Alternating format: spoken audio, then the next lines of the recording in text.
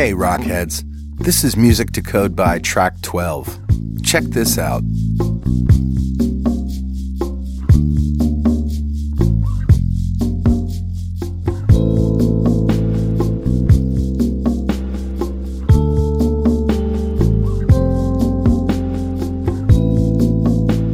Oh yeah, just what you need to get in the zone when you write code. And get this, we just added a site license. Download it once, share it with everybody in your office. Check it out at musictocodeby.net.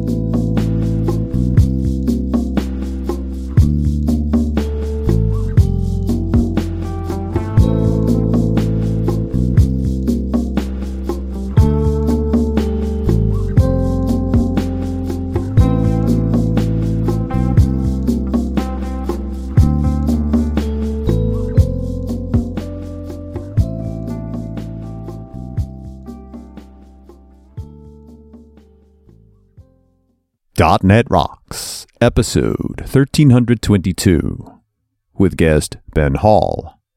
Recorded Thursday, June 9th, 2016.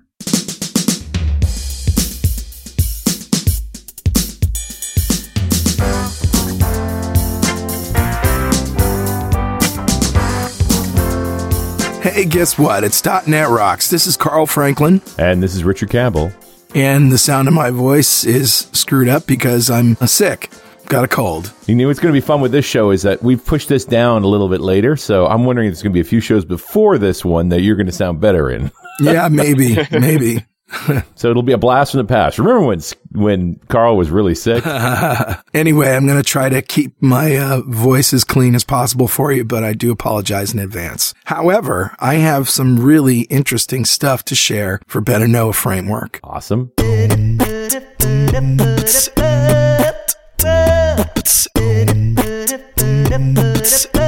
All right, dude, what do you got? Maybe Ben has seen this too, but this is devdocs.io, or if you want to go to 1322.pwop.me. Devdocs.io is documentation for a lot of developer technologies, but interestingly, C# and .NET are missing. Okay. Isn't it interesting? Go check it out right now. It's a great left-hand hierarchy, right-hand details collection of documentation. And initially you look at it and go, this is very web-centric. A lot of PHP and Angular and stuff like that. But even Chef is in there. Deep down, Chef is just Ruby. Clojure, Postgres, cool. But even C is in there, but not C#, and not ASP.NET, and not .NET. Angular is in there. It's not a complete set. Right. It's not a complete set. Also, Elixir's in there. Interestingly enough, Java's not in there. Yeah, it is interesting, isn't it? And JavaScript. As a matter of fact, I see jQuery Mobile, and jQuery UI, but not JavaScript, nor Java. Very interesting. Yeah, that is interesting. But this is also an interesting document library, too. TypeScript is in there, but not JavaScript. But not JavaScript. Let's think about that for a minute. Weird. Anyway, that's what I got, guys. That's cool. Who's talking to us, Richard? Grabbed a comment off of show 1010, the one we did a couple of years ago now, where we talked about teaching new developers with David Graham. And this comment comes from Eric Large, who says, "Hi guys, I just wanted to comment on the statement you guys made about holding back the ability to teach kids to teach themselves. I've done some teaching and a lot of learning, and the one thing I find most detrimental to the concept of self-learning is memorization as a method of teaching. The reason it is so prolific is that it's so easy to test and to be able to create standardized tests with broad reach." Yeah, it is an interesting problem, right? Only doing stuff that tests easily. What if we program that way? That's weird. Yeah, right. And that leads to the second thing that seems to be broken. David mentioned that to pass the course, you have to create a project, but he didn't mention passing a test, which doesn't mean there isn't one, but you can hope.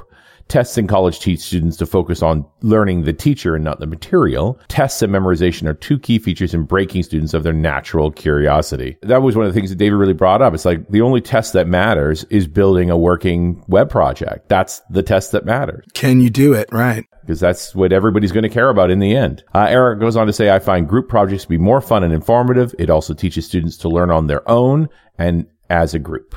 My college does this in many of our upper level engineering classes, and it's where I learn the most. And I do think there's an amazing power in that peer learning part of, I have to learn this well enough to teach my peer. So I do buy into that sentiment as well. It is much more challenging to learn stuff solely on your own. So Eric, thank you so much for your comment. I know it was a couple of years ago, but it's still awesome. And a .NET Rocks mug is on its way to you. And if you'd like a .NET Rocks mug, write a comment on the website at .NETRocks.com or via any of the social medias, because we publish every show to Facebook and Google+.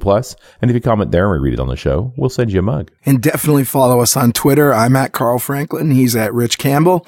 And send us a tweet. We clean our ears with them. Now let me introduce Ben Hall. He's the founder of Ocelot Uproar, a company focused on training and building products loved by users. Ben enjoys looking for the next challenge to solve, usually over an occasional beer. Ocelot Uproar recently launched KataCoda at katacoda.com, KataCoda.com, an interactive learning environment for software engineers. He tweets at Ben_Hall and blogs at blog.benhall.me.uk. Welcome back to the show, Ben. Hey, it's good to be back, guys. Well, it's good to be almost talking to you again. It's just a very husky sounding voice. It's fine. There's nothing wrong with it. All right. Well, if you can deal with it, I guess I can too. Have we ever done a show with you in the remote format? I know we've done a bunch in person because we always seem to see each other at conferences. Yeah, you've been on panels, and we did a show at NDC with you one-on-one. It's been a couple of years. We did one way back when I did testing ASP.NET was the topic. And it was with... Oh, okay. Yeah, it's been a while. Oh, right. Yes. Yeah, but a long time. We generally do this in a nice little cozy room. Yes, in the people aquarium with people staring in at us. Exactly. So this is a bit weird. I've got a headset on and no one to look at. This is like strange.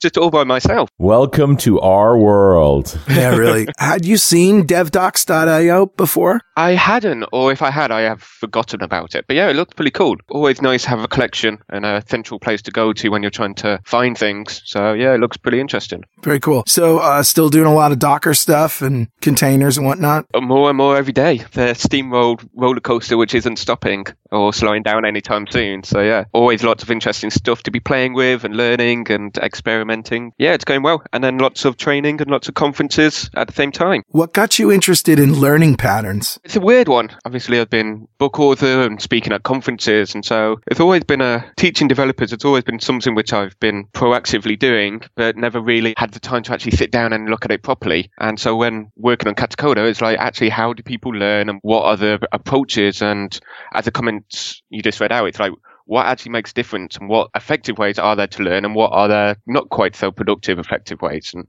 what makes difference.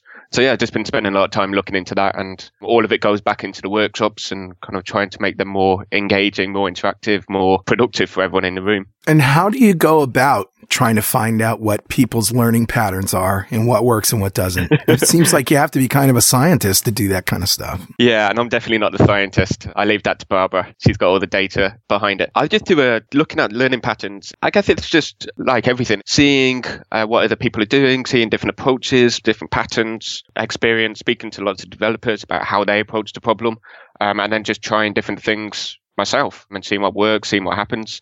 I definitely don't take a massively scientific approach. I love common sense and experiments. And with a name like KataCoda, I think about katas. Are you a big believer in hands-on, like you've got to write the code kind of thing? That's personally how I to learn. And that sort of seems to be resonating with lots of our users and lots of people. So yeah, the whole purpose behind KataCoda is to create an interactive platform where you can learn and experiment without any needing to configure anything or kind of set anything up, without having to download. And it's just there ready and waiting for you to just jump in and be motivated and start learning. And so I personally think that's a more productive way that I learn. I like playing with things. I like actually seeing how it works and seeing what's happening under the covers and exploring it, and most of the time breaking it in the first place. So, and I can tell you're an experienced workshop person, and I know Carl's been through this. If you've got 30 people in a room, all with their laptops, and you're going to try and go through an exercise so that everybody can write some code, you spend half the day getting 30 people to a common workable space. face before you can start learning anything. And it seems that no matter how you stress, please don't bring a crippled laptop to this session or you will be asked to leave. People do anyway, and they bring laptops that require domain controller to log in and lock down, running XP on a laptop from 1995 or something. Yeah, and it's definitely, when I'm doing a lot of the Docker training, it's a hurdle to get everyone set up and get it actually working. It's not so bad on OS X and Linux, but Windows, it can be problematic if it's conflicting with Hyper-V and different things. So yeah, it's a painful experience. And also it's not very enjoyable for the attendees. They want to get on and they want to crack on and start learning and actually be getting the experience from the workshop leader. And they don't want to have to spend half an hour, 2 hours installing all the different bits, and kind of it demotivates everyone in the room at that point. You mentioned Hyper-V. One of the classic problems I encounter is people that bring MacBooks and running Boot Camp Windows and don't know how to turn on Hyper-V, because you basically, if it's not supported by the Mac, it doesn't matter if you turn it on in Windows, it still won't be running. Yeah, completely. And then at that point, it's like game over. You can't do that much. If you can't use it, you can't use it. So yeah, it's all these problems. And this is one of the things which in all of my workshops now, KataCoda is just a large part. I used to use DigitalOcean and get people to create a droplet or give them a droplet just because it was a quicker, more effective way, because it was like pre-built environment, which was just there ready and waiting, and I can just SSH into and start working with it. But now I'm using KataCoda. So I recently did one on Docker security. Everyone wants to be doing exploits on their local laptops. And also if they're running a secure and they have everything patched up, then you can't exploit it. You can't do that sample, you can't do that example, and you can't see how it works. And so we do a lot of things like that with KataCoda now, where it's been configured in such a way that you can see the exploit, you can understand how it works, and then you can patch it and have it fixed and see the exploit no longer taken an effect. And that's things which you just can't easily replicate in a day-long workshop. I'm looking at the labs that you have at KataCoda.com, and they're just tiled nicely, and so that you can figure out what they are. The most popular ones, Docker and containers, Docker in production, Kubernetes, and Git version control. And then there's the Start Lab button. So what happens when you go through one of these labs? So I've tried to, obviously, looking at the ways developers like to learn, or at least ways which I like to learn personally, I've kind of mapped it onto that mindset. And so when you connect, you get a virtual machine, or what looks and feels like a virtual machine, but everything's in the browser. So it's a JavaScript terminal, and that connects to the underlying environment, and the environment has been pre-configured. So for the example we mentioned, Kubernetes, it's got all the bits already there, already waiting for you. And so all you have to do is start launching the commands and seeing how it all works, but you don't actually have to download anything, you don't have to wait, and everything connects within seconds. So we focused a lot on that whole motivation and that whole trying to build on people's excitement for learning new technologies. And that's where we focused a lot of attention on performance and optimizing that for creating a great experience. Because if you have to wait 15 minutes to get access to it, then you lose motivation, you lose the willingness to actually learn something in the first place, or at least in my experience, I do. This is great. I'm into the Git one in the first scenario, and you're right. I mean, you have most of the screen on the right. 2/3 of it is the terminal command line, which is great because when you said a VM, I'm thinking GUI, and it's great that it's just command line. And on the left, of course, is your task and your tips and all of that stuff. And when you're done, you go to the next one. I kind of like that more than I like watching videos, as long as the steps are clear and I can find answers to my questions easily. But videos are okay. But I find that when I'm watching a how-to video, I feel like I can't skip ahead lest I miss something, but I'm sitting there chomping at the bit, waiting to plow through the stuff that I already know. And it can, it can be a drag.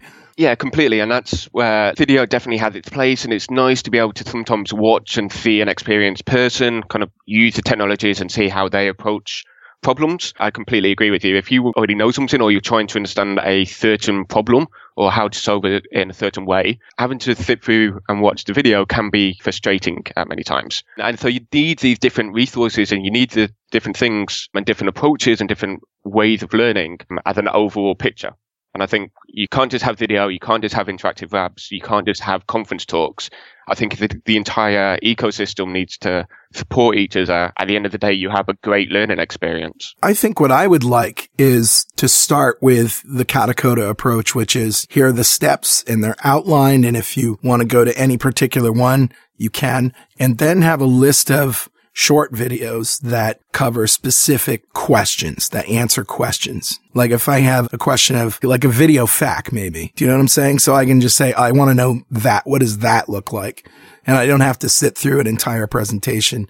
And I'm not afraid that I'm going to miss something that isn't related. Yeah, really good idea. I think we're seeing more and more videos become more like that way. They're more focused and more short snippets, and are more just kind of focusing in on one particular section of the problem. And so you don't have these big, long videos. And that's a trend which I'm seeing, at least. I mean, it's also a battle of you have so many little videos, it's just sort of overwhelming. I do think it's a challenge to sort of balance between those two things. Yeah, this is the problem with learning just generally. It's like, how do you get the information and how do you express the information in a way which is understandable and you can actually follow and it's all coherent and it all makes sense? And I think like when you go to conferences and you watch conference talks, obviously the talks are all very high quality because they've been thought about as a complete story. They all have a very clear, very valid picture. And so if you start breaking it up, then you need to be aware that you don't ruin that story, you don't break that story. There is a relationship from piece to piece and order matters. Exactly. But it gives you that opportunity that if you don't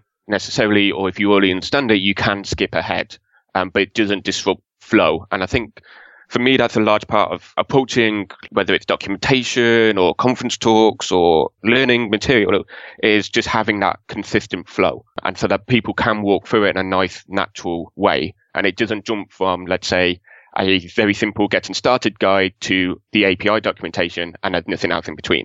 Like people actually need to know how to deploy things. They need to know how it works in reality. They need to have that ramp up learning. They can't just go straight to the deep details as like step 2. And I feel the same way about architectural discussions too. It's like until you've got some grounding in how these things actually work, thinking about infrastructure and architecture just doesn't make sense. Even though in theory, it's like, I want to start with a design and a plan. You kind of need to know what a hammer feels like and what a nail feels like before you can really talk about designs of walls. Exactly. And that's why I've taken a very interactive approach, because you need to feel how these tools work. You need to feel how the frameworks connect to each other and also how it connects to the environment around it. If it's all theoretical, how do you actually know what the intricacies are? How do you know what the minor little details are, which you don't realize until you've used it for a while and you've seen all the different bits and it's like, oh yeah, you know what?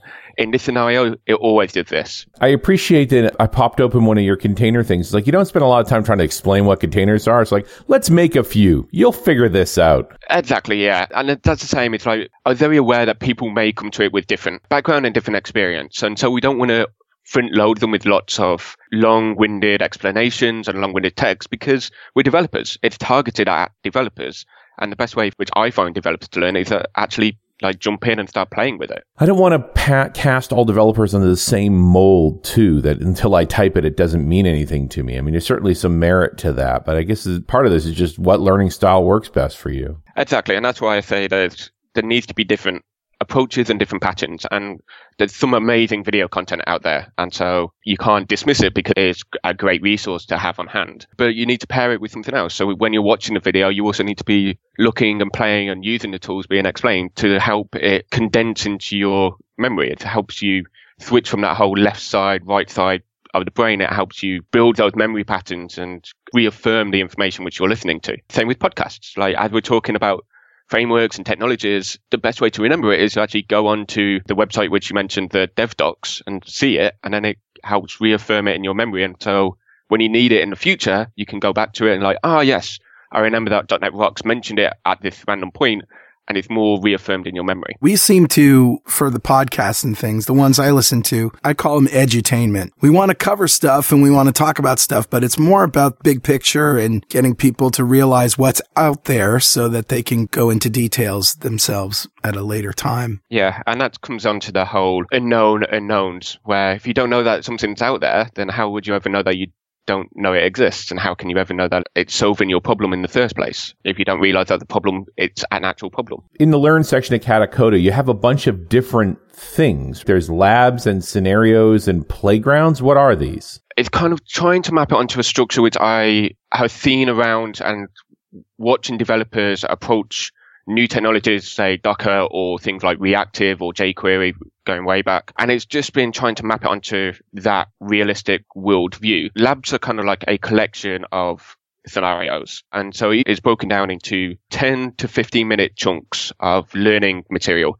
And it's all focused on solving real problems. Again, this goes back to the way I like to learn is by actually having a problem and trying to solve it and trying to figure it out. Instead of it just being a theoretical thing, it's like, let's build a Docker container running ASP.NET, for example. And it's going in and actually working through that problem in a step-by-step way. And then alongside that, the playgrounds are just places where you can just drop in and you can experiment. And it's trying to get that whole experimentation play feel to learning, where it's like, oh, I kind of want to just play and see what this command does, or I've just heard about this thing, or I've watched it on a video, and I just want to jump in somewhere really quickly and start seeing what happens when I run that command. Without having to wrestle with your own deployments or impacting equipment or anything like that. Exactly. So you're watching a video or you're at a conference and you're watching the presenter type something on the screen. And this is just a way that people can then jump in and follow along if they wanted to. While they're seeing and while they're listening, they're also engaging themselves and actually seeing the commands being run for themselves and having that two-way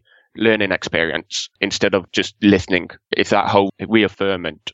Right. Reaffirmation. So there have been products in the past in companies, and we've even had them as advertisers that have hooks into Visual Studio that use Visual Studio as the sort of the learning environment. And I always thought that that was a really tall order to try to pull off, because what happens when Visual Studio changes and now you're only dealing with stuff that's in Visual Studio. So I like the whole idea of taking the dev environment, such as it is, all that you need, and putting it in a browser so that you can just focus on the stuff that you're doing, whether you're building a class or adding getters and setters or implementing interfaces or whatever you're doing. It's a lot more generic and not nailed down to a product. Well, thank you very much. I'm pleased that you like our approach.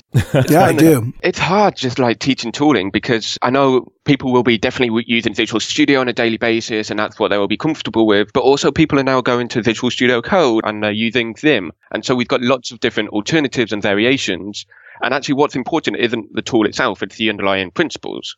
And that's when you remove all of that other noise, you focus just what the principle is. So that's where I kind of came along. And when I started learning, this whole problem came about when I wanted to start learning Docker and learning more about infrastructure and how that world works, not just code and C# and Node.js. And it was like, well, I want to understand how it works, but I don't necessarily want to deal with creating virtual machines or downloading and setting everything up or having all the configuration, because that's not the important bit. Yeah, it's the friction. It just gets in the way and it's a distraction from what you're actually trying to understand. If you can break it down and if you can focus on what the core underlying problem is and get to that quicker and sooner, then your learning experience will be much more productive and much more focused. In my experience, you have a higher likelihood of remembering and taking it in and actually seeing how it works, because you're not frustrated by the other things which are happening around you.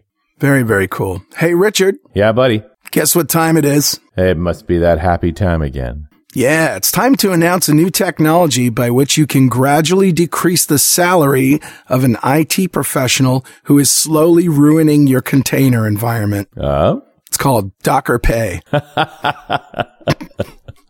That's a shame.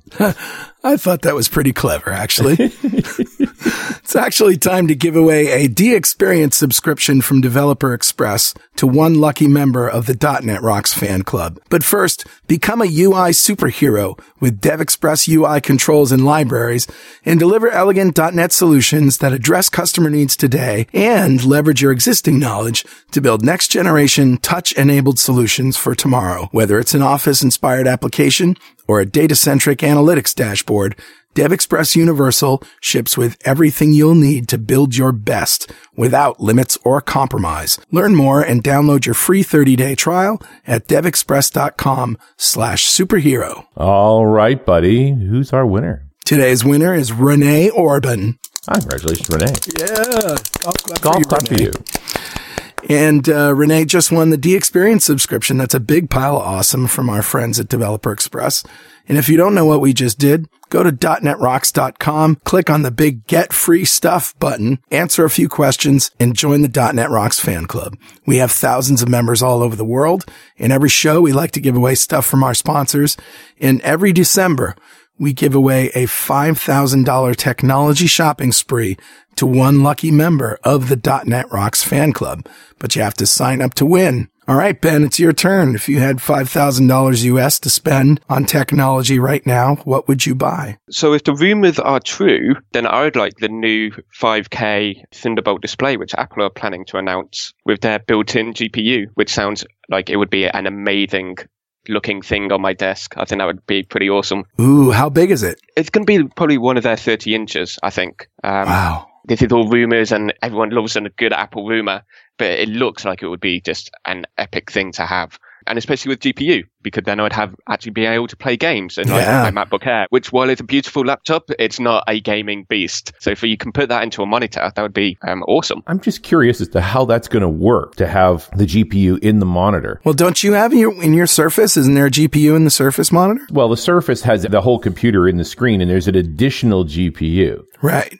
But it's not connected via a VGA or DVI or DisplayPort cable. It's right on the bus. You're going to have a special connector. So I think everything's going to be over Thunderbolt. Yeah, it's going to be Thunderbolt. Insanely fast connection. I think that's how it's offloading the workload to the external GPU. But it does speak to an interesting philosophy to size your GPU to your monitor. Plus, the back of a 30-inch display is a hell of a lot bigger than your laptop. You can put a lot of GPU back there. You can put an awful lot of GPU back there. It kind of does fit into that whole service mindset. Why do you need a keyboard when you want a tablet? Just detach it and you use it when and where you need it. You probably need a very powerful GPU when you're doing video processing or audio processing, but you don't need that when you're on the train, just kind of working in PowerPoint. I really like that. It's solving a problem and it's splitting work needs to be done.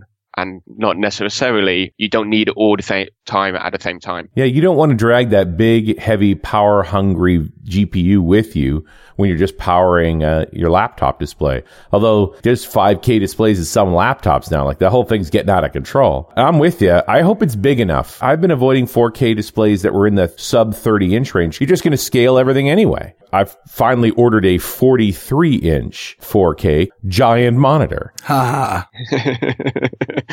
Yeah. 43-inch. Yeah, that would be enough room for Visual Studio. That would be a good experience on that. I'm actually planning on hanging a couple of wing monitors off the side of it because, there's no such thing as too much screen space. Could you send me a link to that, Richard? Maybe put it in the show notes? That was the one I already sent you, buddy. Oh, really? Yeah. Okay. The one that also has the quad HDMI input, so you could split up the screen into 4 1080p's. Dell's selling it. And it's like $1,300, right? Well, I never said I bought cheap monitors. No. I'm just trying to figure out which one it is. Yeah.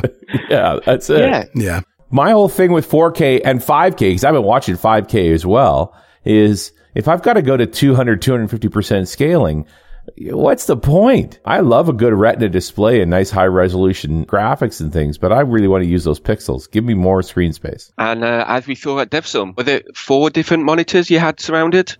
Yes, you did see that. Carl missed it, but Tibby brought another one of those Asus portable monitors that run off the USB port, and it turns out my Surface Book can run 2 of them at once. No! So I ordered another one. I'll have it with me probably at NDC, just because more screen space good. Wow. Indeed. What can I say? I was impressed. It's geeky.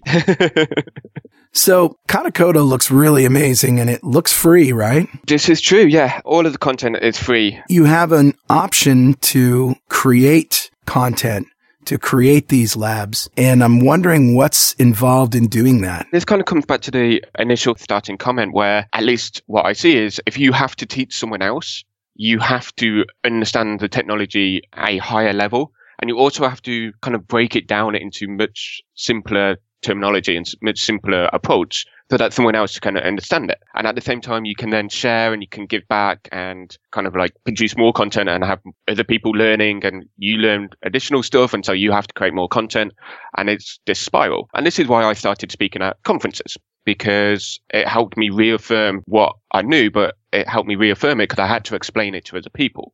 And it was that explaining process which made me think of it in a different way and push it in different directions and also expand out what I already knew and expand it into different corners. And so that's something which I wanted to have as part of the experience on KataCoda is a way that you can teach other people. And so using our platform and using our foundation, you can write your own content and you can write your own scenarios, which are hosted on the platform. Or if you're a company, you can embed them into your own website or documentation. Yeah, okay. And so how involved is it to create a lab? We have focused on trying to keep it as simple as possible. So every scenario is a markdown file. And so we have editor, which just allows you to write the markdown and convert them into scenarios. Underlying platforms are pre-built and pre-configured. So if you want to start teaching ASP.NET Core, then that environment's already been released. And so you can just jump on and start writing content in an interactive way instead of it being a static blog post, for example. And then you can start combining the two and having your blog post and then using KataCoda to have the interactive environment and the interactive way of expressing and demonstrating what you're telling people. But yeah, everything's just Markdown. Markdown is a fantastic way of expressing information and giving some formatting. So we thought that would make the most sense of creating the scenarios under the cover. And then we've added some nice little bits just on top to make it easier for the user to learn. For example, instead of having to type out the commands, you can just click them and they automatically execute. And so we've added that to make it just a better learning experience for everyone. So, I mean, I'm worried that this thing's free and you're going to go under here, buddy. How do you make a living? This is an interesting question which my accountant is constantly asking me. I'm fortunate that I do a lot of Docker training and consultancy. And so that definitely helps keep the bank balance topped up, not cause me too many issues. So that's mainly what, alongside doing KataCoda, I'm just doing in-classroom trainings, which actually help because I build content for the classroom and then it gets put onto KataCoda as examples which can be shared with other people, which generate more interest, which generate me more training. So it's a nice self-fulfilling thing. We're working with partners to have KataCoda integrated into their own websites and their own platforms. And so they're kind of using it as a way to showcase what their product can offer, way to kind of allow people to test drive it again without all of the downloads or all of the configuration and repurposing and taking advantage of the platform itself, which is generating revenue for the platform, which is helping cover the costs, which is helping us provide the free content for everyone else. That's where we're kind of focusing, just because I would like to keep all the content free. I think that would be fit with the whole open source, open way that we're all heading down. And if I can keep it free, then I definitely will be doing that. Alongside that, just kind of more work and more of the same, I guess. Well, I mean, this has got to be costing you money. How are you running this? Like, how does this even work? It's all magic. Okay, great. Okay, well, that's been a great show. It's been a great show. We'll see you next time. Yeah. If I look back at some of the code, honestly, it does now look a little bit like magic. I don't think I can fully understand some of the bits which I wrote 6 months ago. But that's more about my coding style more than anything, I think. In terms of what's happening underneath, it's heavily backed by containers and container technology. We're all running on bare metal. We've invested upfront, which helps us keep the costs down over the long term. And again, if we were running this in the cloud, then it would be a very different problem, because if we had the big instances in the cloud get very expensive very quickly, especially if you're running them 24/7. And that's fine if you've got direct revenue based on your scale, but you don't. Exactly. So you're basically running on a cluster of Raspberry Pis, right? It's a little bit bigger. I think at the moment we have something like 40 cores, 256 gig of RAM, and 10 terabytes of space, I think, in the cluster. And then we can just scale that up and down as we need it based on if we're doing a workshop and it's got 500 people in it, then obviously I can scale it up compared to what the normal usage is. So we've got some cloud niceness in there. It seems like a lot of cores to RAM, but I'm thinking scaling out a SQL Server or something like that. That sounded like a decent SQL Server machine, except it doesn't have enough memory in it. 256 gigs, it's pretty decent. That's a starting point for SQL Server. It's been a long time since I've ran that in production. You know what? And you're a better person for it. Yeah, this is true. My reflex would have been a terabyte of RAM. Literally, that was my when you said 40 cores, I'm like, that needs a terabyte of RAM. Wow, okay. I don't know how I got to be in such a dark place, man. I used to be a better person than this. Yeah, we're more on the core side, and just that's the boxes which we have got. And also the environments are pretty, they're streamlined. We wanted to keep everything pretty lightweight. Yeah. Well, and you're also working in containers, which are just more resource efficient, which I think is where I was going with this. It's like, that's actually pretty resource efficient for what you're running here.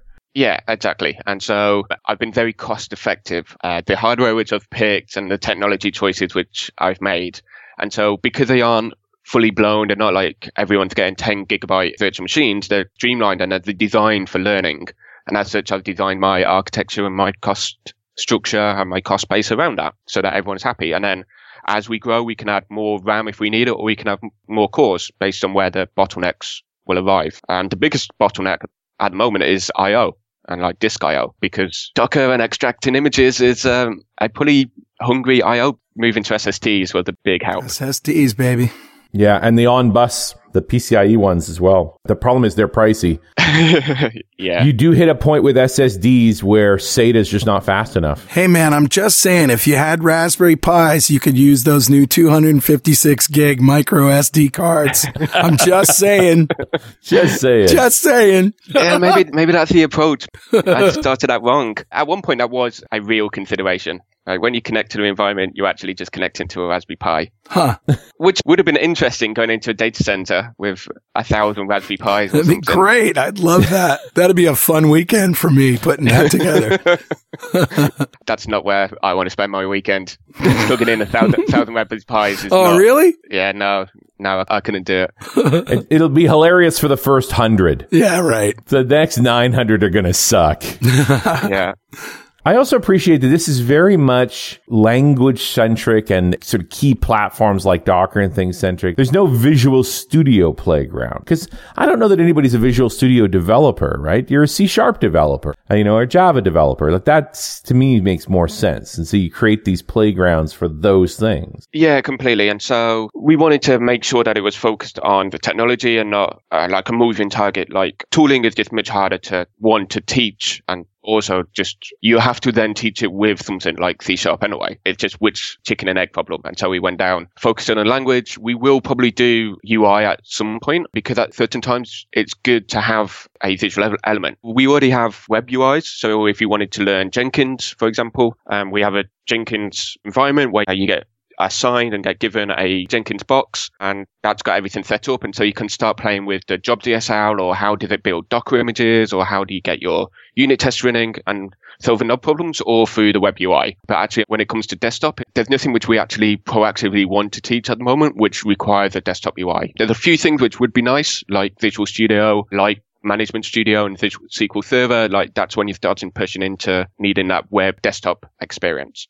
And we'll get there. And your resource consumption on the back end is going to go up dramatically, trying to serve that kind of stuff too. Yeah, as we're saying, the split between what we're actually running will have to change, and we'll have to readjust to cope with that. And so that's another reason. I do find talking to new developers is they struggle understanding what's the language, what's the platform, what's the tooling. Especially in the Microsoft world, they're presented as one thing. Yeah. Completely. And so it'll be interesting to see if the new approaches from ASP.NET team help towards that. And it helps, especially now there's Visual Studio Code, which is awesome. And I love it as an editor. And so maybe now it's actually dividing parts will start becoming clearer, and you can swap it in and out more simply. That will make it just easier to learn for people coming onto the platform as a whole, because they can now go, I just want to build a website, and they'll know exactly what part they need and what they can just not be so concerned with the other bits. And I think the changes and kind of simplifying and focusing a lot are going to have a huge impact for the C# and .NET communities, because it will just be, once it's all like settled, it will just be a more consistent, coherent story. I don't know that it will be either, because there's going to be more stories. What editor do you use when you develop in C#? There's going to be a lot more choices. And I don't inherently hate the integrated environment per se. I just am very aware that the integrated environment hides from you a lot of reality that you'll eventually need to know. Yeah, and I think by having it more separate, it will become clearer. Like hiding everything isn't always the best way to help people get on board and help people understand new frameworks and new technologies. Sometimes actually being visible about complexity is a good thing, because we are developers, we are technically minded. And so we shouldn't be as scared of actually having technical information given to us. But then when it comes to editors, it will just go down to personal choice, like with learning. Do people prefer podcasts, or do they prefer videos? Do they prefer watching and absorbing that way, or do they like to be hands-on? And I think we'll get that now with the editors and frameworks of choice and runtimes of choice. And so people will have a better experience as a result, because we'll be adapting to what they like to use and how they like to experience it. And that's why I think KataCoda, I find it important, because I think there needs to be choices, and there needs to be choices on how people approach documentation and how people approach learning new ideas and new concepts and the best ways of working. And like people need to have options. And ways to get exposed to some of this new technology without having to leap in fully. I do like being able to get my feet a little wet in some of this stuff and not having to be hugely committed to it. Yeah, completely. And that's also quite an important bit when anyone's learning new things as a whole. If you just have all the information all at once, then it's so hard to digest and so hard to kind of see what the important parts are, where you need that slow, gradual build-up to help you not become stressed and not become frustrated that you don't understand it straight away. And you can't retain it all. Exactly. Everyone's learning. Everyone's trying to understand where all the bits are. But if you try and take on too much, then you do just overwhelm yourself. And then you lose that motivation. You lose that enjoyment from what you're trying to do in the first place. And it becomes stressful. And then you don't want to learn in the first place. Ben, what's the number one feature request for KataCoda? Good question. So it used to be make it work properly. But I fixed that now, so that's that's a good feature, man. I like that one a lot. Yeah, that one came up quite a lot early on in the early days. But yeah, no, that's all now happy. So now it's more content, and people just want more explanations of how things actually work in the real world. And they just want more frameworks, more choices. That's a good problem to have, man. Go deeper. It means your infrastructure is working for you. So that's where we can now start pushing it into some interesting directions, like the security angles and talking about Docker security. Helping someone walk through an OWASP analysis of a website. That's a really cool idea. That'd be great. One of the challenges you have with learning materials like this is that how complicated should the examples get to be enough real world? Because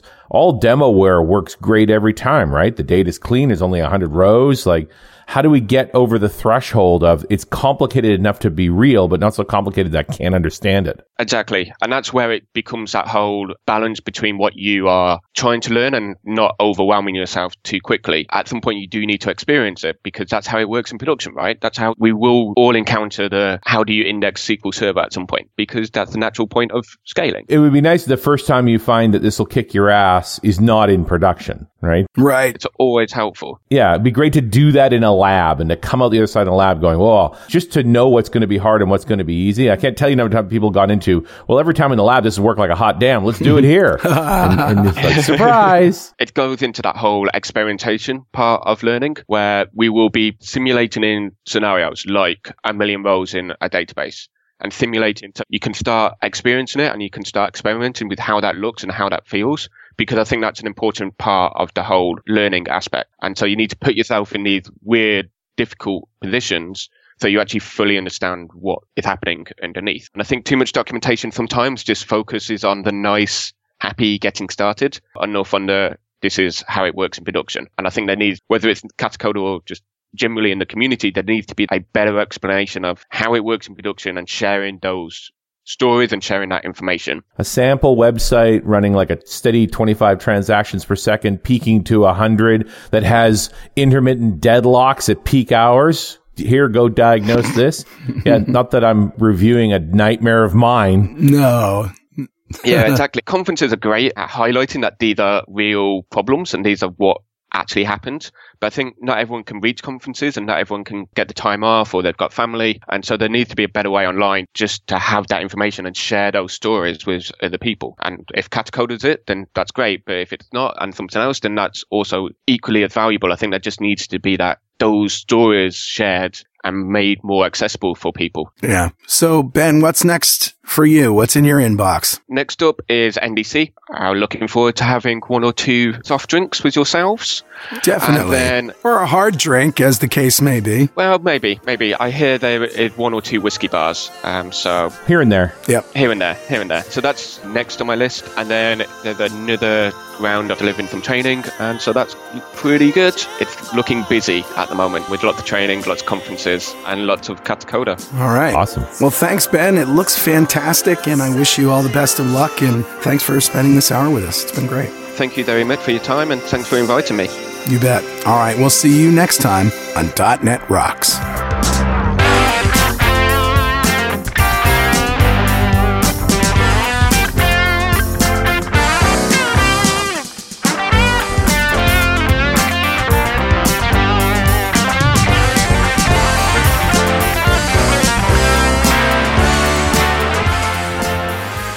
.NET Rocks is brought to you by Franklin's Net and produced by Pwop Studios. a full-service audio, video, and post-production facility located physically in New London, Connecticut, and of course in the cloud. Online at pwop.com. Visit our website at dotnetrocks.com for RSS feeds, downloads, mobile apps, comments, and access to the full archives going back to show number 1, recorded in September 2002. And make sure you check out our sponsors. They keep us in business. Now go write some code. See you next time. Got a transmitter banned by the FCC. Yes, I'm a